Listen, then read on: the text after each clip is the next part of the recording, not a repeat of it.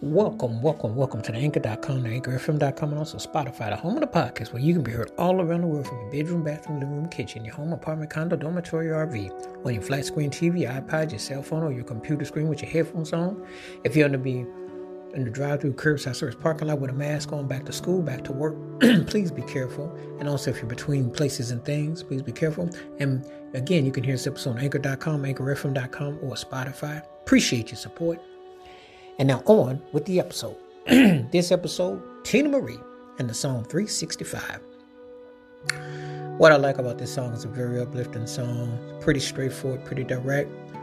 Has a spiritual connotation. Her vocals were very on point, sublime. You know, the groove was real nice. She was the producer of the song, songwriter of this song, multi-instrumentalist. You know, one of those artists that, even though she was a Rick James protege, she wasn't buried by Rick James, and she truly made a lasting impact. You know, it's just like when you listen to her work, you just groove to her, and she just had an ability to just tap and make you feel what she was doing, and it was just such an incredible feeling, you know, just one of those artists that, you know, you just knew she was the truth. And to me, you know, there's so many strong songs by her that didn't even blow up.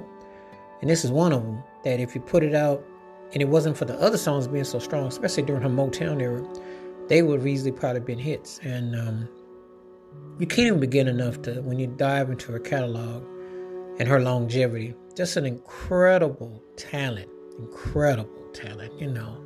I can't even begin to tell you how she, you know, her voice, musicality, arrangements, you just felt the whole thing. You felt her energy. And she truly is one of the greatest I've ever heard.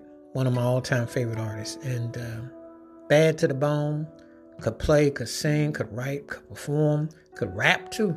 Just had the skill set.